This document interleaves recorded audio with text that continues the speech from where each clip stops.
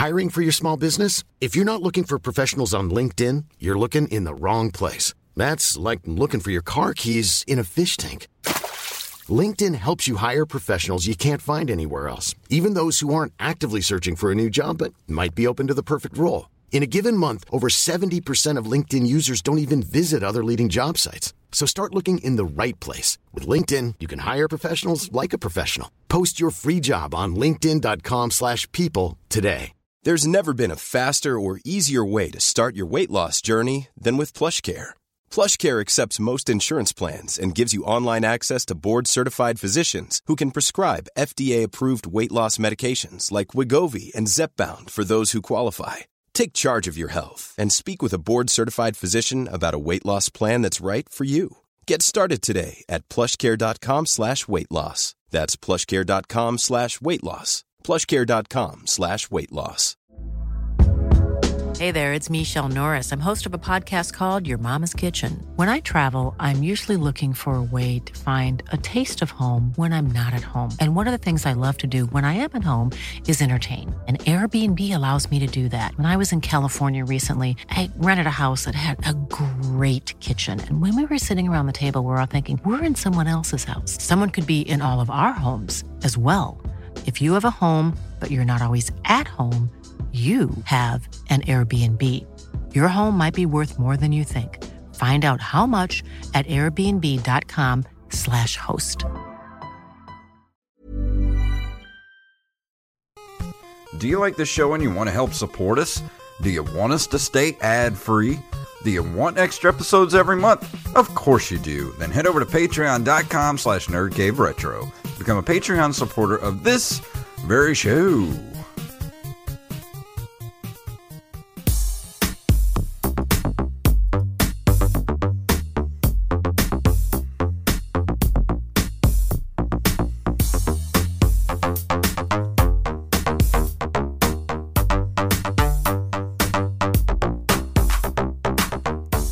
Greetings, programs, and welcome back to another edition of the Nerd Cave Retro Show. My name is Jason Robbins. And my name is Derek Diamond. Sorry for the late start tonight for the Twitch viewers. I had a little bit of an OBS problem because I just upgraded to Catalina on my Mac, and apparently OBS doesn't like it when you change stuff. No, it does not. I've actually been dabbing my hand a little bit in OBS with a couple of live shows that I've done for my show, and it's not very user-friendly. It is not.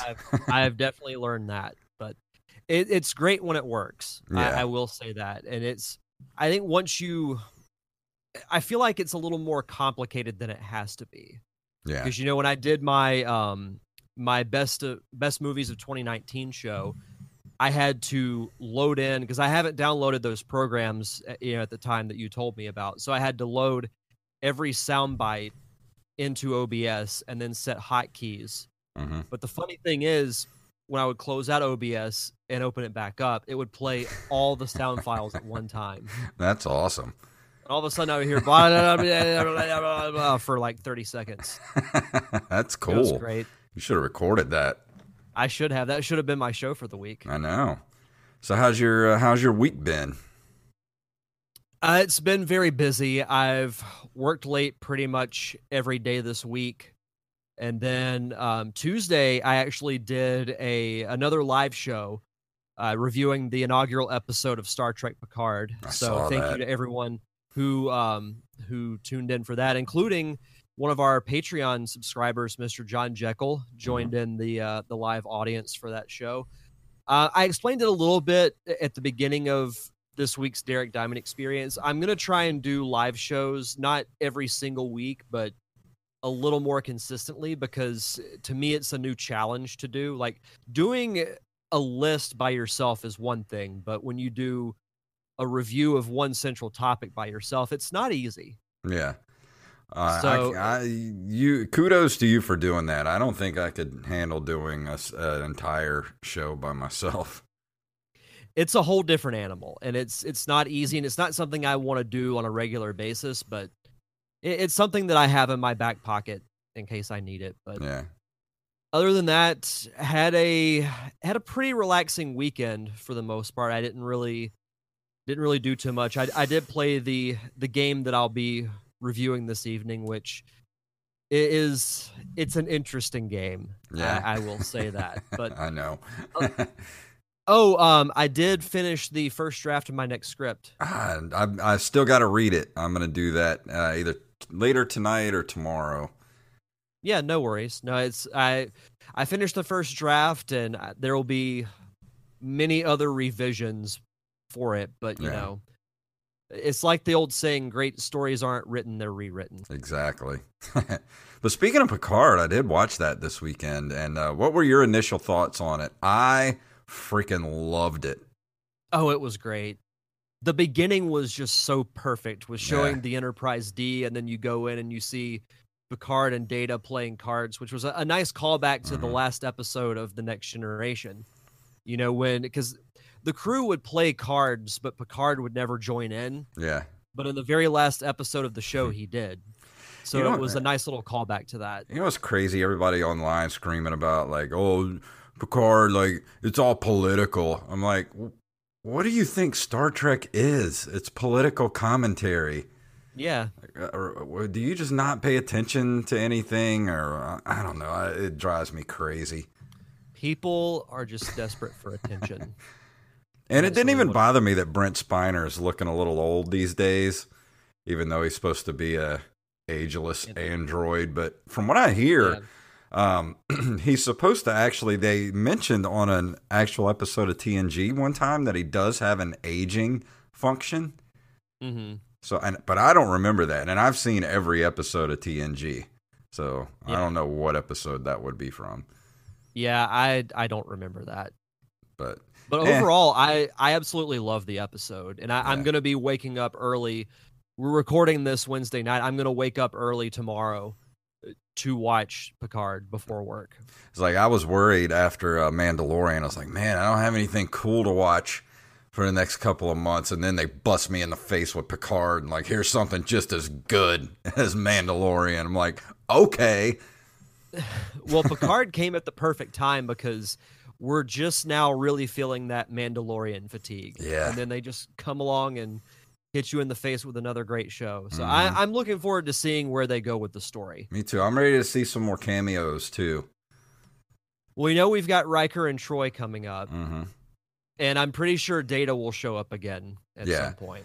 Michael Dorn's got to show up at some point. That would make me so happy. Worf and Data were my two favorite characters from that show. I am not a merry man. And on that note, we're going to go ahead and go into the news for tonight. What do you say? Let's do it.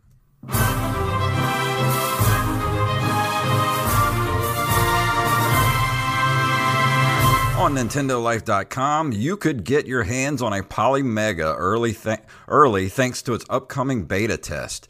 All-in-one retro console Polymega, which we have talked about a few times on this show, is due to launch this year, and the company behind it has just announced a beta test program which will give a lucky number of applications early access to the hardware.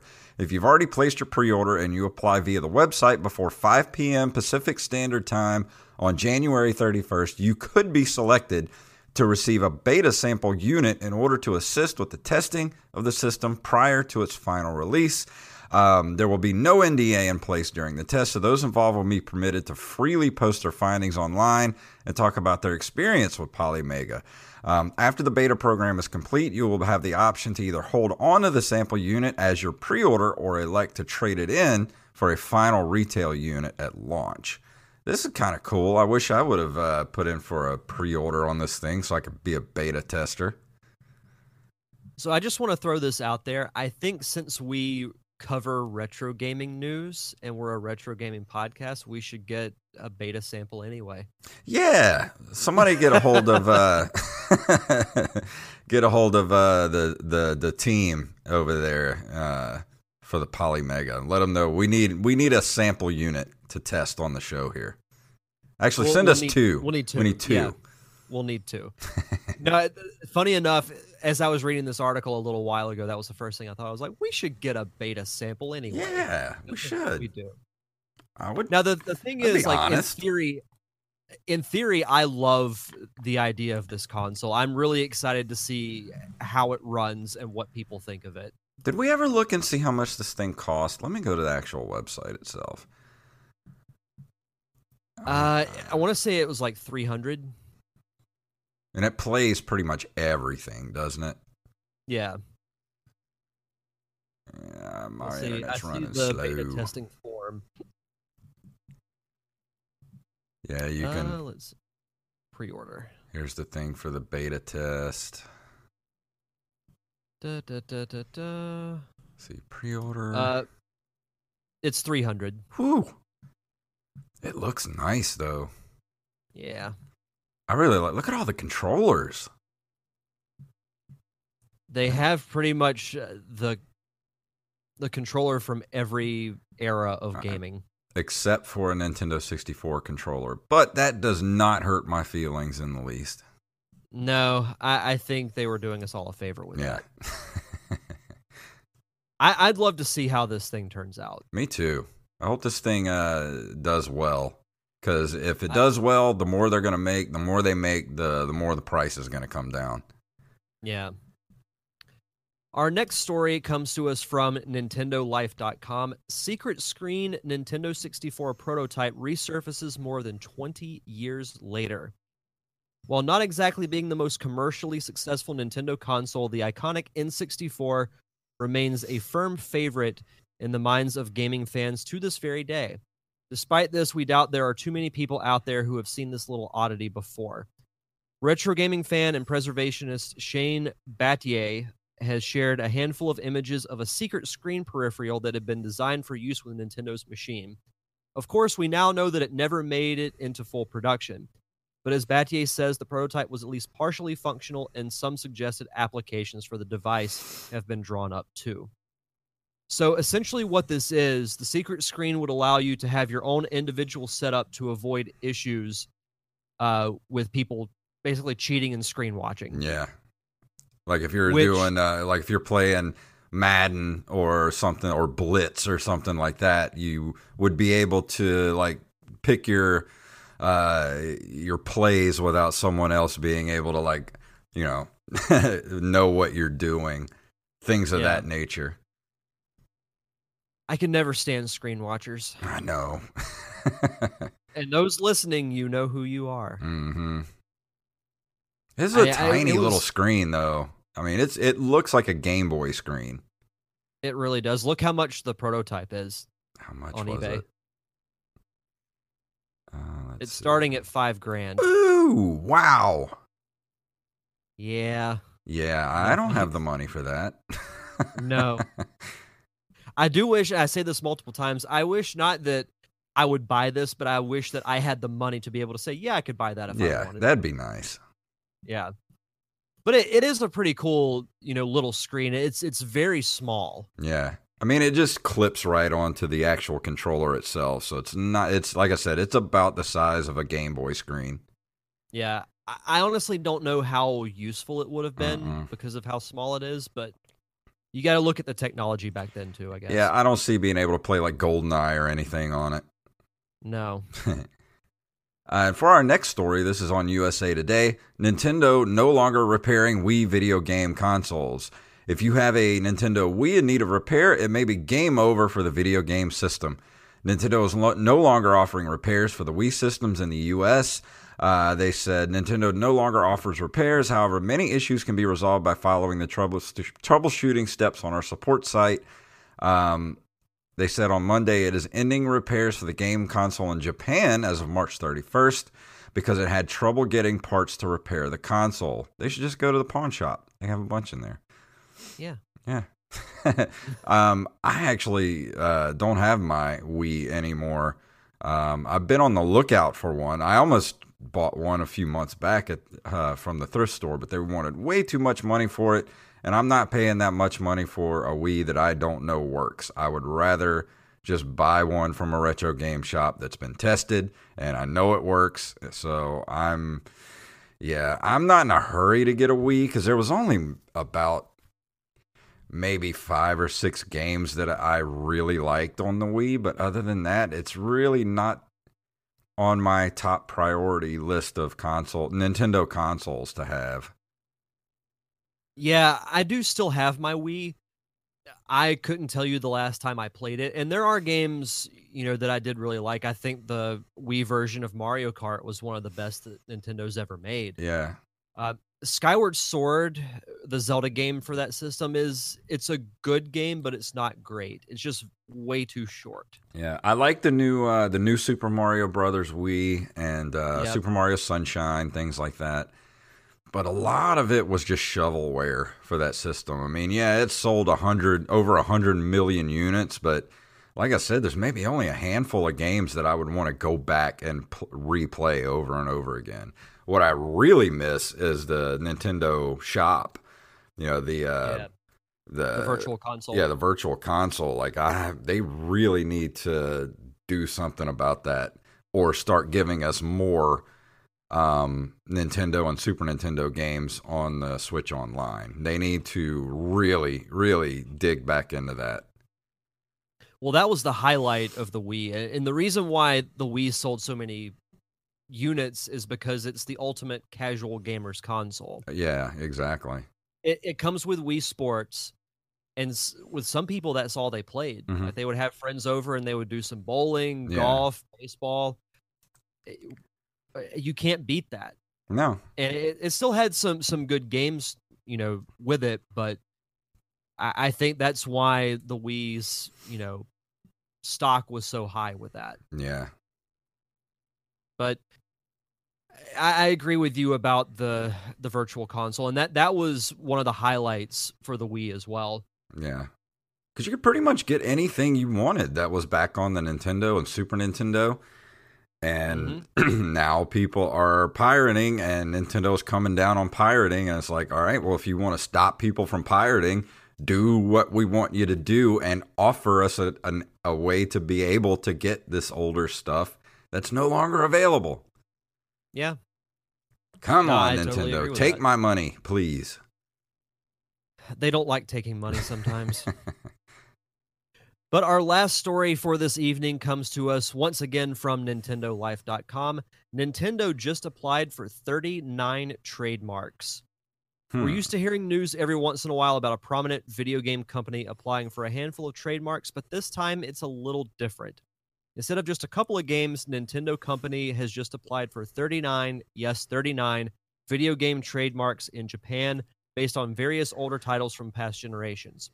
The games mentioned include GameCube titles like Mario Sunshine and Eternal Darkness, Wii games such as Legend of Zelda Skyward Sword, and DS games like Golden Sun Dark Dawn. Even classic series like Wave Race and Kid Icarus get a mention. And I'm not going to go through all of them, but the full list is on this article.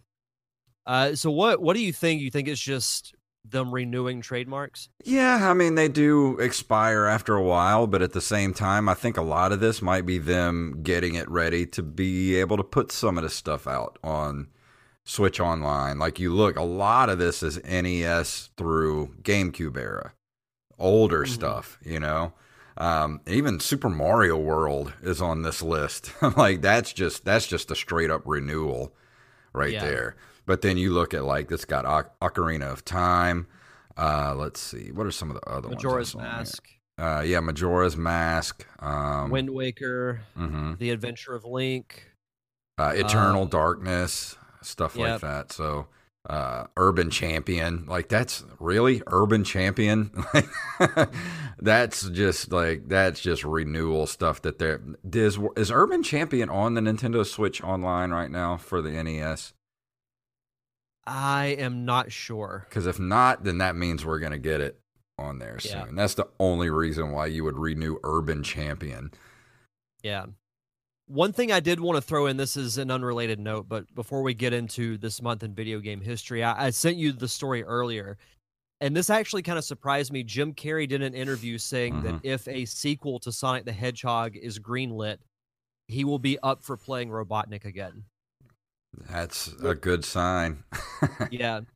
I'm not going to lie. So more clips have been released online, and I'm actually having high hopes for it. which kind of worries me because then I wonder if the movie's just going to suck and then I'm going to come on the show and then just be throwing stuff and just cursing up a storm. But Yeah.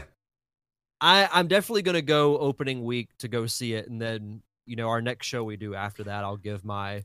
Well, I have a feeling we're both going to it. see it opening weekend, so we may have to do an emergency episode directly after the movie. Even if it's just like a 15, 20-minute episode, we might have to do an emergency episode afterwards. My plan as of right now is to go Thursday night or that Thursday because I have work all weekend. Yeah, I may go Thursday night too, so we'll see.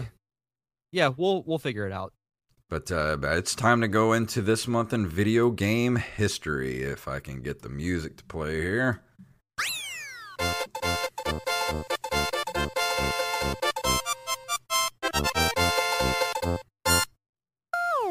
In January of 1983, Apple Computer releases the Apple IIe, which becomes the most popular 8-bit machine.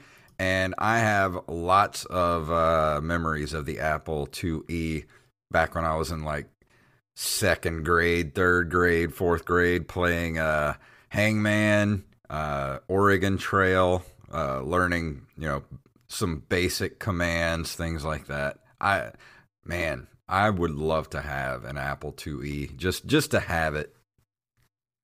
I always read it as the Apple IIe. Yeah, that's what it looks like.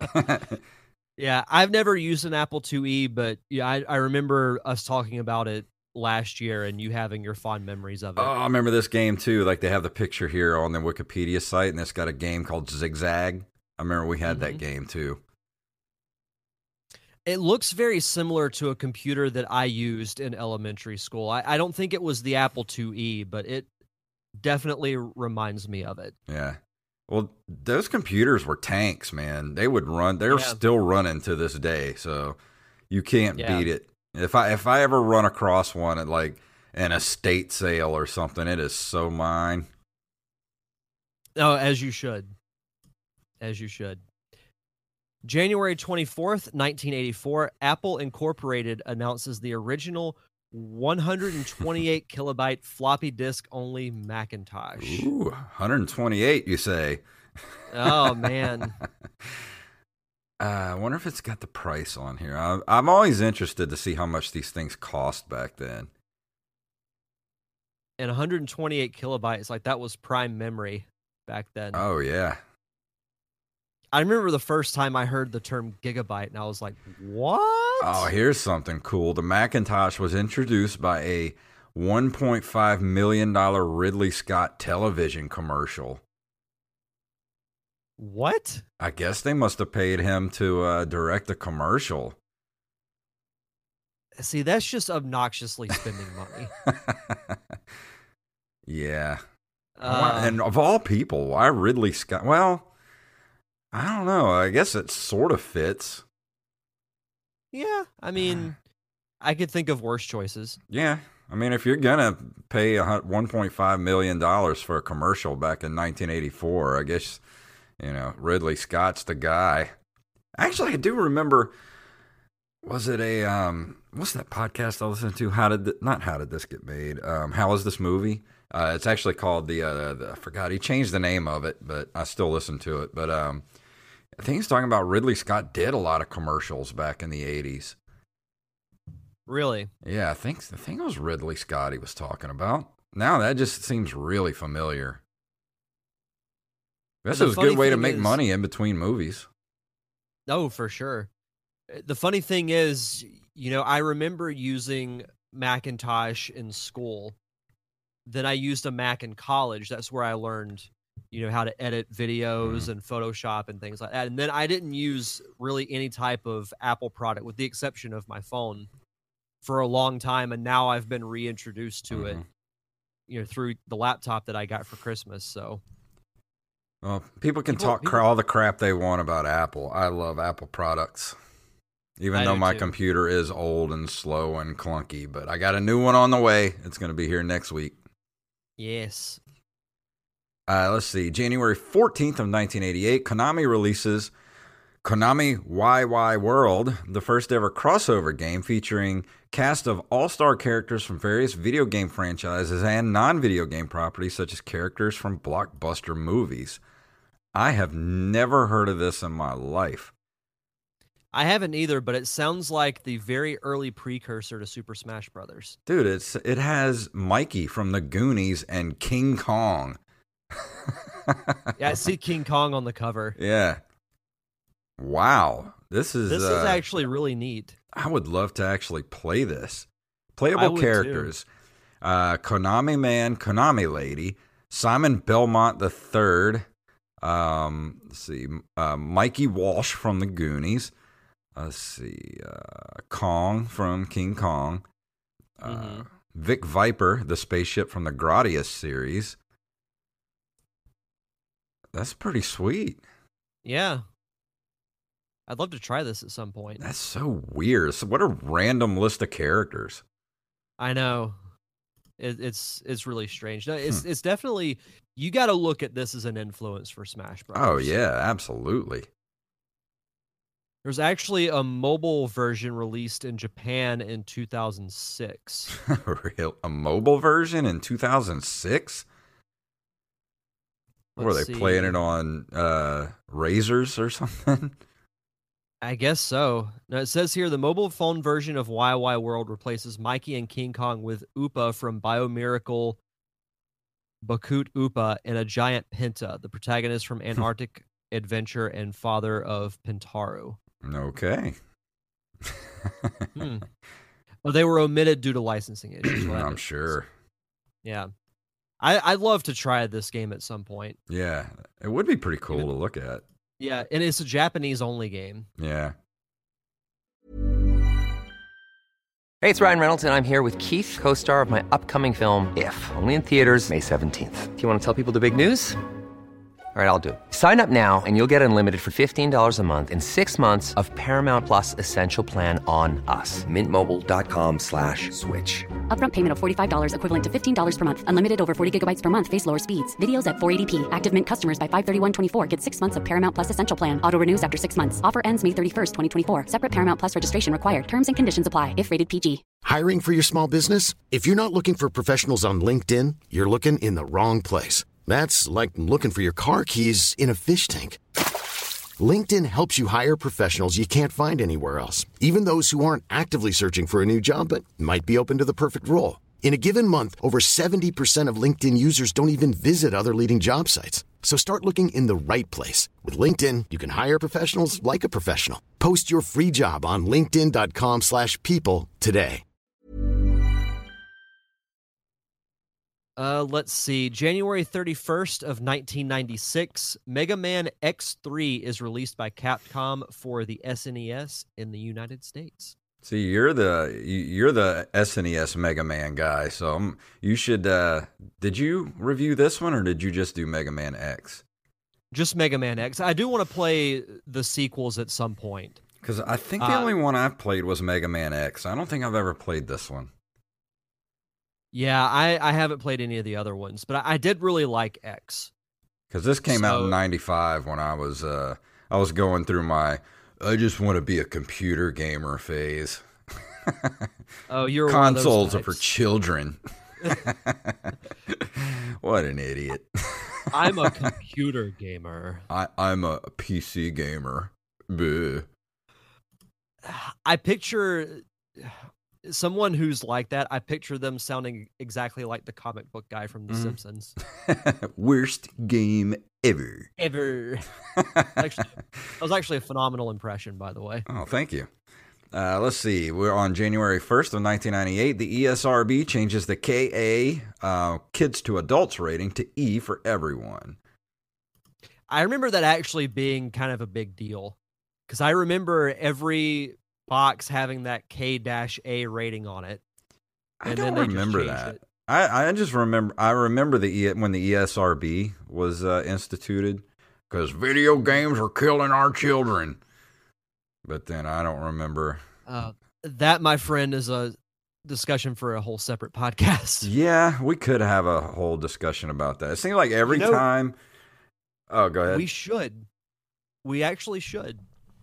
Because, I mean, I grew up playing everything, and I'm a pretty well-adjusted adult. Well, the thing is, I remember when I had a public speaking class in college, my final speech was about, do video games cause, children to be violent? And my argument was no. Mm-hmm. The funny thing is, leading up to that, so my instructor had brought her son in, and he had a GameCube. And she asked, does anybody know how to hook this up? And then, of course, everybody just does the slow turn to where I am sitting in the corner. And I'm like all right. So I hooked it up. And she's just trying to make conversation. And she's like, so, what's your speech about? It's like, about video games causing kids to become violent. And I'm like, she's like, oh, my God, I'm so sorry. I'm like, no, I'm arguing that it doesn't. Yeah. I'm sure we could go for a good hour just on the hand waviness of whenever they bring up that argument. Because, like, back in the 50s, it was rock and roll. In the 60s, it was, it was the hippie movement and, like, comic books. You had to burn all your comic books back in the 60s. It just makes me nauseous. Oh, in the 80s, it was heavy metal. Are you sure in the 50s it wasn't Elvis Presley's hip thrust? It was rock and roll. It was Elvis Presley, corrupting our youth because he shook his hips on live TV. Oh, Lord. They had to shoot him from the waist up. Oh, Lord Jesus. Lord. All right, and to close us out for this month in video game history, on January 24th, 2000, Crazy Taxi is released for the Sega Dreamcast. I love Crazy Taxi. I wish they would put out a new. So fun. I wish they would make a new version of it. When was the last version they made of Crazy Taxi? Let's see. I do. You remember Simpsons Road Rage? Because that was a sort of sequel. Not really sequel, but it was based on the same gameplay. Man, I love Road Rage. Like a spiritual successor. Yeah. Let's see. Crazy Taxi City Rush was released on iOS and Google Play app stores in 2014. We should do a co-review of this game at some point. Of Crazy Taxi? Yes. Oh, hell yeah. I love me some Crazy Taxi. I haven't played Crazy Taxi in a long time. We should do Road Rage, too. Can you get Road Rage on Steam?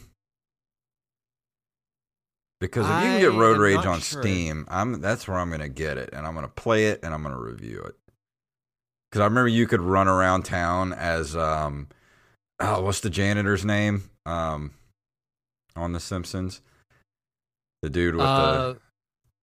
Groundskeeper Willie? Yeah, Groundskeeper Willie. You could run around town as Groundskeeper Willie on a tractor. So, funny enough... This is kind of related, but when I first started working for the Blue Wahoos, there was an assistant groundskeeper whose name was Willie. Really? Did he no lie. And it took me everything to not laugh. I'm like, did he have a Scottish accent? He did not. He did not. But I was like, can you do one? No, I didn't really. That's awesome. Now I probably would. Yeah. We got to do that this year because I'm all up for playing some Crazy Taxi. Oh, absolutely. Absolutely. And it's available for several platforms. It was in the arcades. It's available for Dreamcast, PS2, GameCube, PS3, and Xbox 360. So yeah, if you can get it on PS3, it'll still play on a PS4. So yeah. I might see if I can get it for GameCube. Yeah. Ooh, GameCube would be good. I wonder if the Trading Post has it. I'm going to look. I might make a trip over to the Play and Talk this weekend and see if they have a copy of it. It can't be that expensive. Yeah, especially because I get paid on Friday, so yeah. I might go Saturday afternoon or sometime on Sunday. Sweet. As a matter of fact, I just picked up Rogue Squadron 2, Rogue Leader, for the GameCube this past weekend. Oh, that game is so good. It's my favorite of that entire franchise. You want to do a dual review of that next week? Hell yeah. Let's do that next week because man, just that first Death Star run alone makes the game worth it. Before I bought it, it was after you actually reviewed the first Rogue Squadron. I looked up some gameplay on YouTube of Rogue Squadron 2, And about 30 seconds into watching, I'm like, yeah, I've got to go see if the trading post has this game. Oh, yeah. As soon as I saw it, I was like, this is mine.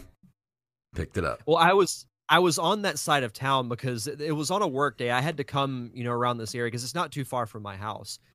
So I had some time, and I was like, you know what? I'll just stop in and see if they have anything. And I saw, Rogue Squadron 2. I was like, yep, getting it. And we'll do that. We'll do a dual review next week. Yes. Awesome. Well, let's go ahead and do some shout-outs, and then we'll do our review for tonight.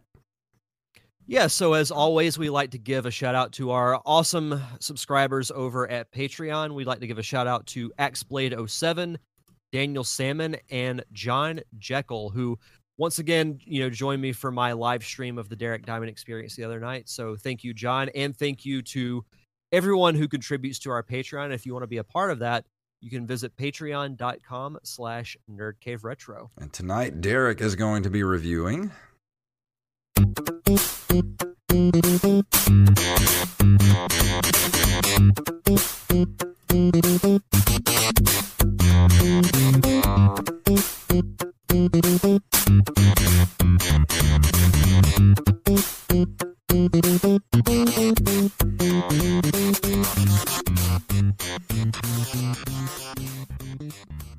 If that doesn't scream early 90s, I don't know what does. Of course it does.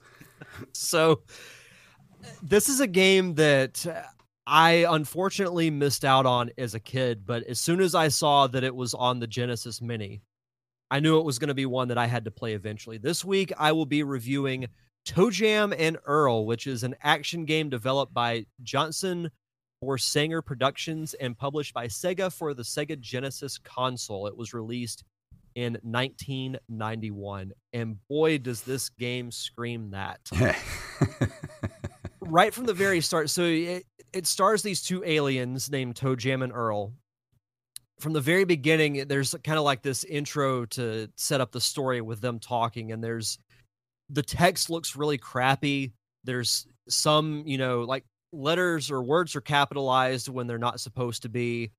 When they are supposed to be, it's a mix of capital letters, small letters. So it's all like out of whack and everything, which was kind of a style back during that time. And it had the colorful backgrounds with the line patterns and everything, and had like that little bit of a distressed look. So this is something that screams late 80s, early 90s culture. And it's essentially a satire of that. Once you really get into the game and you hear the lingo, it sounds very West Coast-ish. So it stars these two aliens named Toejam and Earl.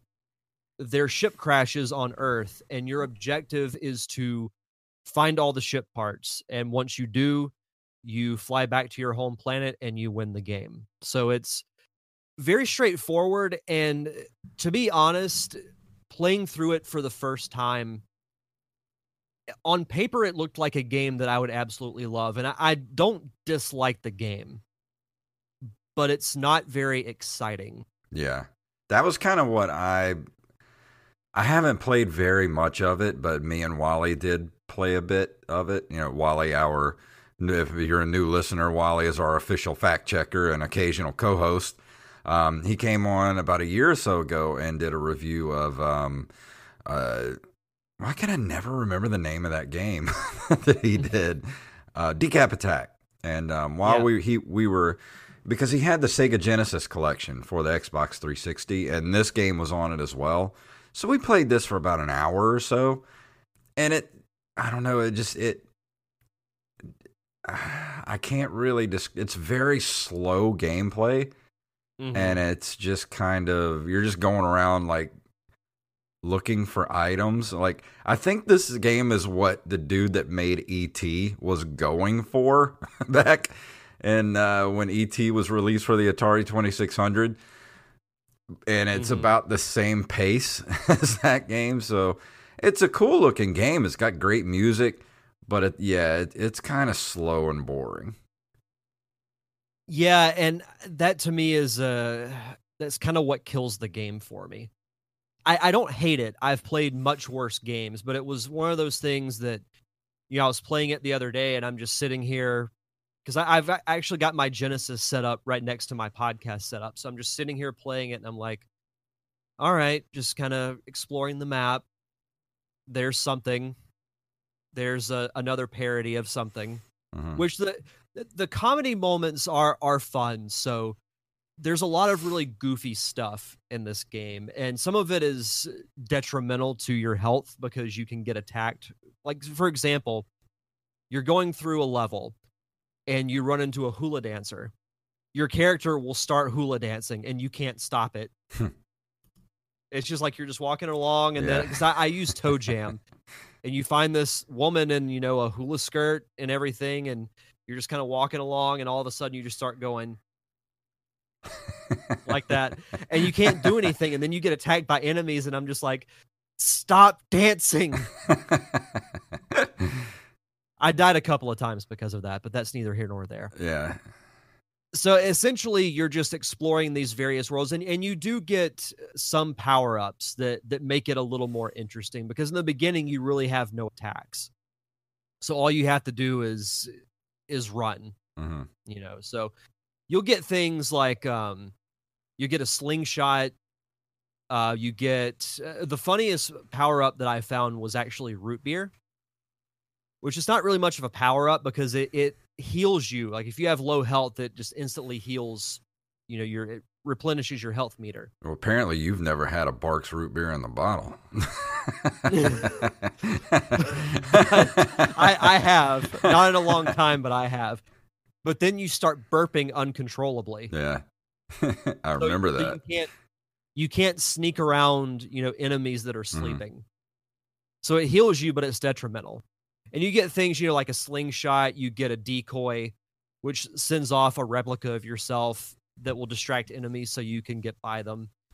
So there are some power-ups in this game to make it a little bit more interesting instead of just avoiding enemies, which is kind of what I did for the most part. Yeah. I mean, that's pretty much all you can do in the game.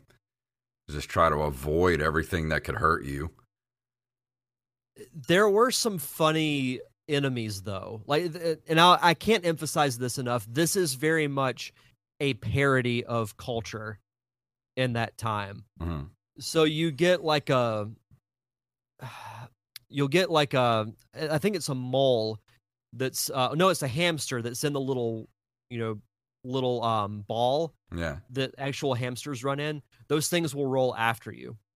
You get an angry, crazy shopper lady that will run after you. There's a mailbox monster. There's a fat, bald guy who chases you with a lawnmower. and chickens. Yeah. That kind of gave me flashbacks of Zelda. Yeah. Whenever you fight the chickens too much, and then just the whole swarm just comes in right after you. So there's not a ton that I can really say about this game. I do like the gameplay of it. It has kind of that 3/4 3D perspective. It's like a faux 3D, which was pretty cool for that time. And it's kind of free roaming in the sense that you can go anywhere on the map that you want. There are some areas that do have parts of your ship, and there are some that don't. And you essentially, like, you travel to different worlds by elevator, as weird as that sounds. But you get off the elevator, and after you explore for a bit, it disappears. Mm-hmm. Well, if the section of the world has a ship part, you find that first, and then you have to find the elevator, which is at a new area of the map. The cool thing is you actually can look at the map, so you can kind of see where you're going, which was actually really helpful. But it's just very repetitive. You find your part, you get on the elevator, it takes you to a different world, you do the same thing, you fight, funny villains and funny underlings, but other than that, it's just kind of meh. Yeah. Well, that's the thing. I mean, there's nothing really bad about the game, and it's just one of those kind of, I don't know, if you're wanting to play something that's like kind of slow paced and just you want to relax, that would be this type of game, because there's nothing fast, there's no real combat to speak of. You're just looking for pieces of your ship and different parts of the map. So if that's up your alley, then this is the game for you. But I kind of found it to be a bit, I don't know, a little too slow for my taste. I think it's one of those games that had I played it growing up, I would have a different opinion of it. I think it would have been a lot more fun back then. Like, this would have been a good rental to, like, kind of waste the weekend, you know, like spend your Friday night, you know, drinking energy, you know, like Mountain Dew and eating Doritos and playing Toejam and Earl all Friday night. If Mountain Dew Code Red had been around back then, I would have drank that by the gallon. Get some Surge. Oh, God, Surge. I remember I found Surge, so they remade it. Yeah. And I remember hearing about it, and I ordered like a case of it. And the cans are like that big. Oh, my Lord. It's insane. I felt like I was going to die after like a third of the can in. I'm sure that stuff is basically just like engine degreaser. Pretty much. But that's one reason why I'm kind of glad I don't drink soda anymore. Mm-hmm. Probably what gave you your kidney, or you didn't have a kidney. That's probably what dehydrated you, drinking that. It was that and coffee. Yeah. It's a super diuretic. Yeah. God, you don't want to go through what I did. No.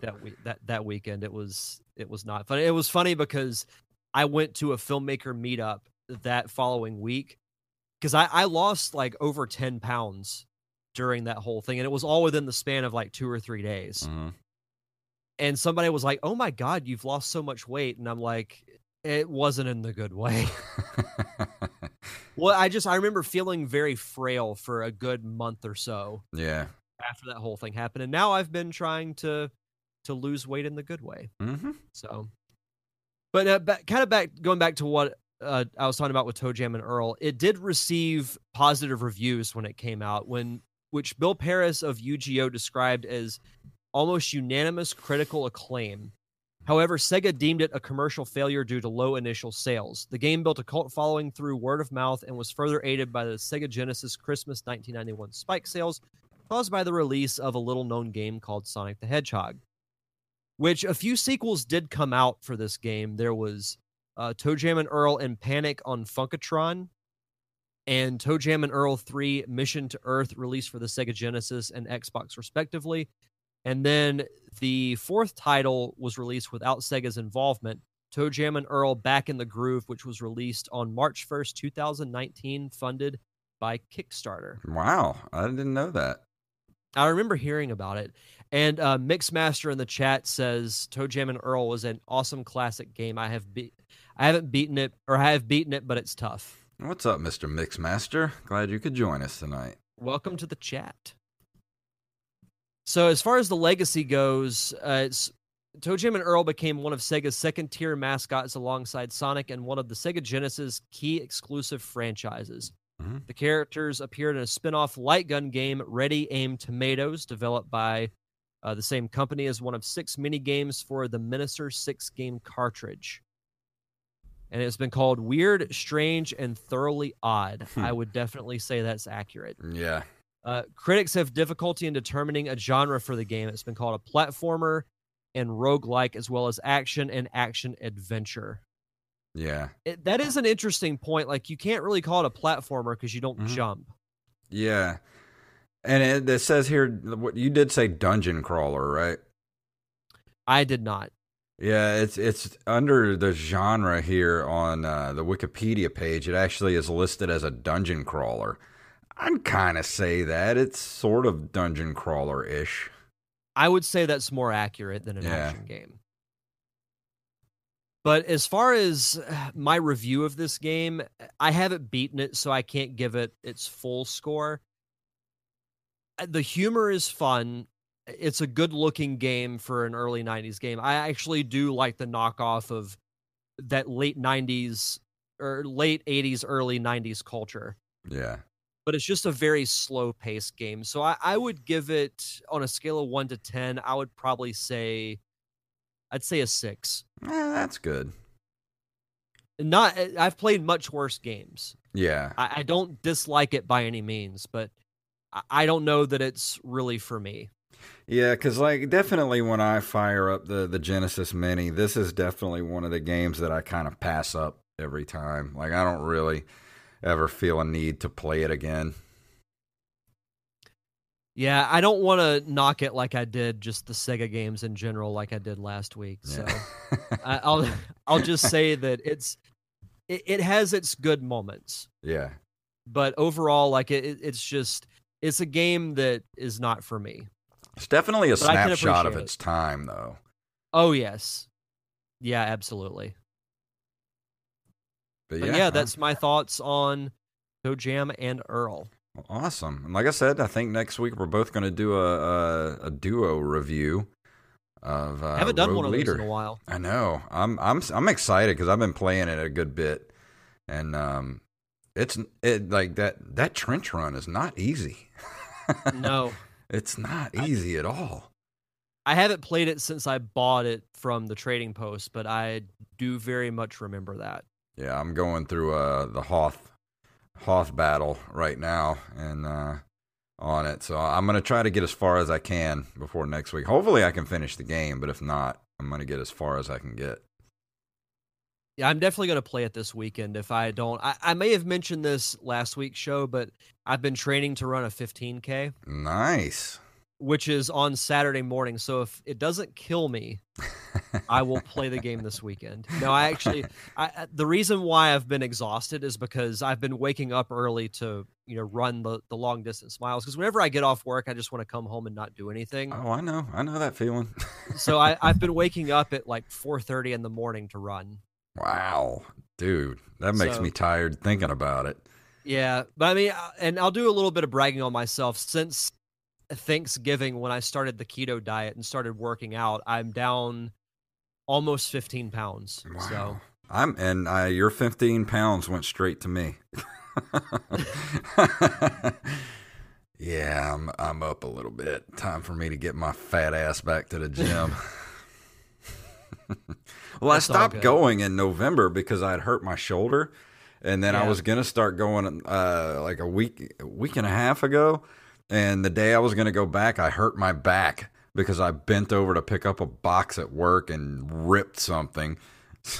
Hopefully, starting tomorrow, maybe Monday, I'm gonna start getting back into the gym again, like full time again. I'm paying for it. I gotta use it. Yeah, same. Now, after this weekend, I'm going to cut back on the running a bit.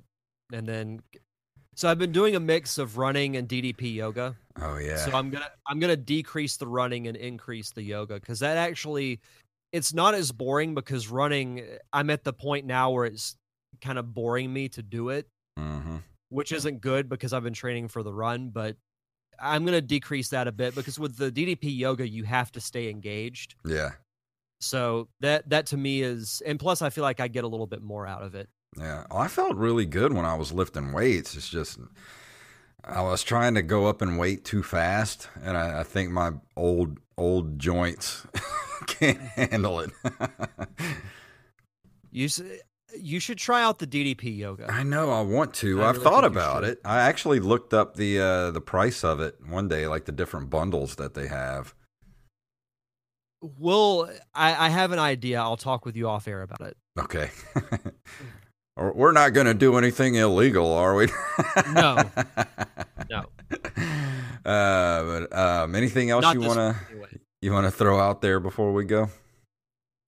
No, just as always, check out the Derek Diamond Experience podcast, which is now on YouTube. I created a YouTube channel, so it's under my name. So just search for Derek Diamond, and you can find the most recent episode. But I'm going to be uploading episodes every week on YouTube. Now, I'm going to do the two different segments. So my review of Picard will be one video, and then the interview segment will be its own separate video. But the full podcast is still on Apple Podcast, Stitcher, Spotify, all that fun stuff. So fantastic.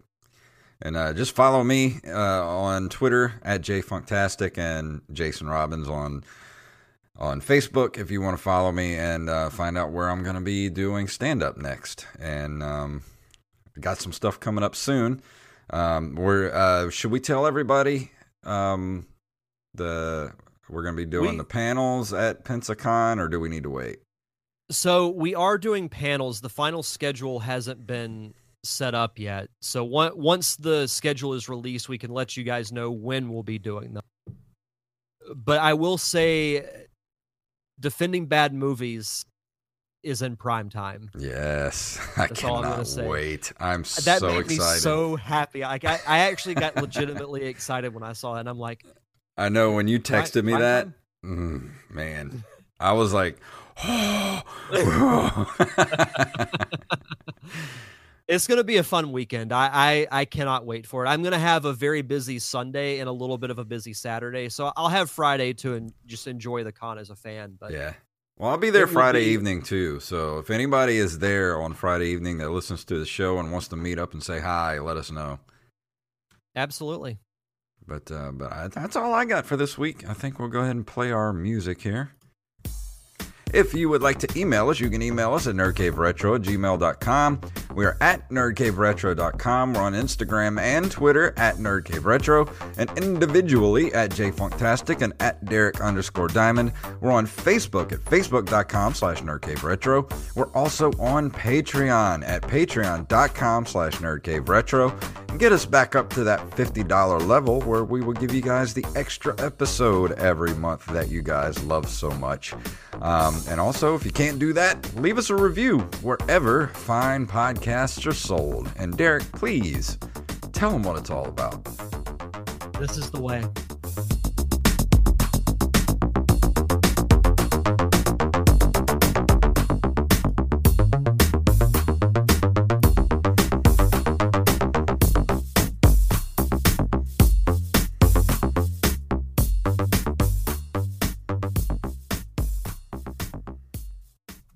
Spoken. Even when we're on a budget, we still deserve nice things. Quince is a place to scoop up stunning high-end goods for 50 to 80% less than similar brands. They have buttery soft cashmere sweaters starting at $50, luxurious Italian leather bags, and so much more. Plus, Quince only works with factories that use safe, ethical, and responsible manufacturing. Get the high-end goods you'll love without the high price tag with Quince. Go to quince.com/style for free shipping and 365-day returns.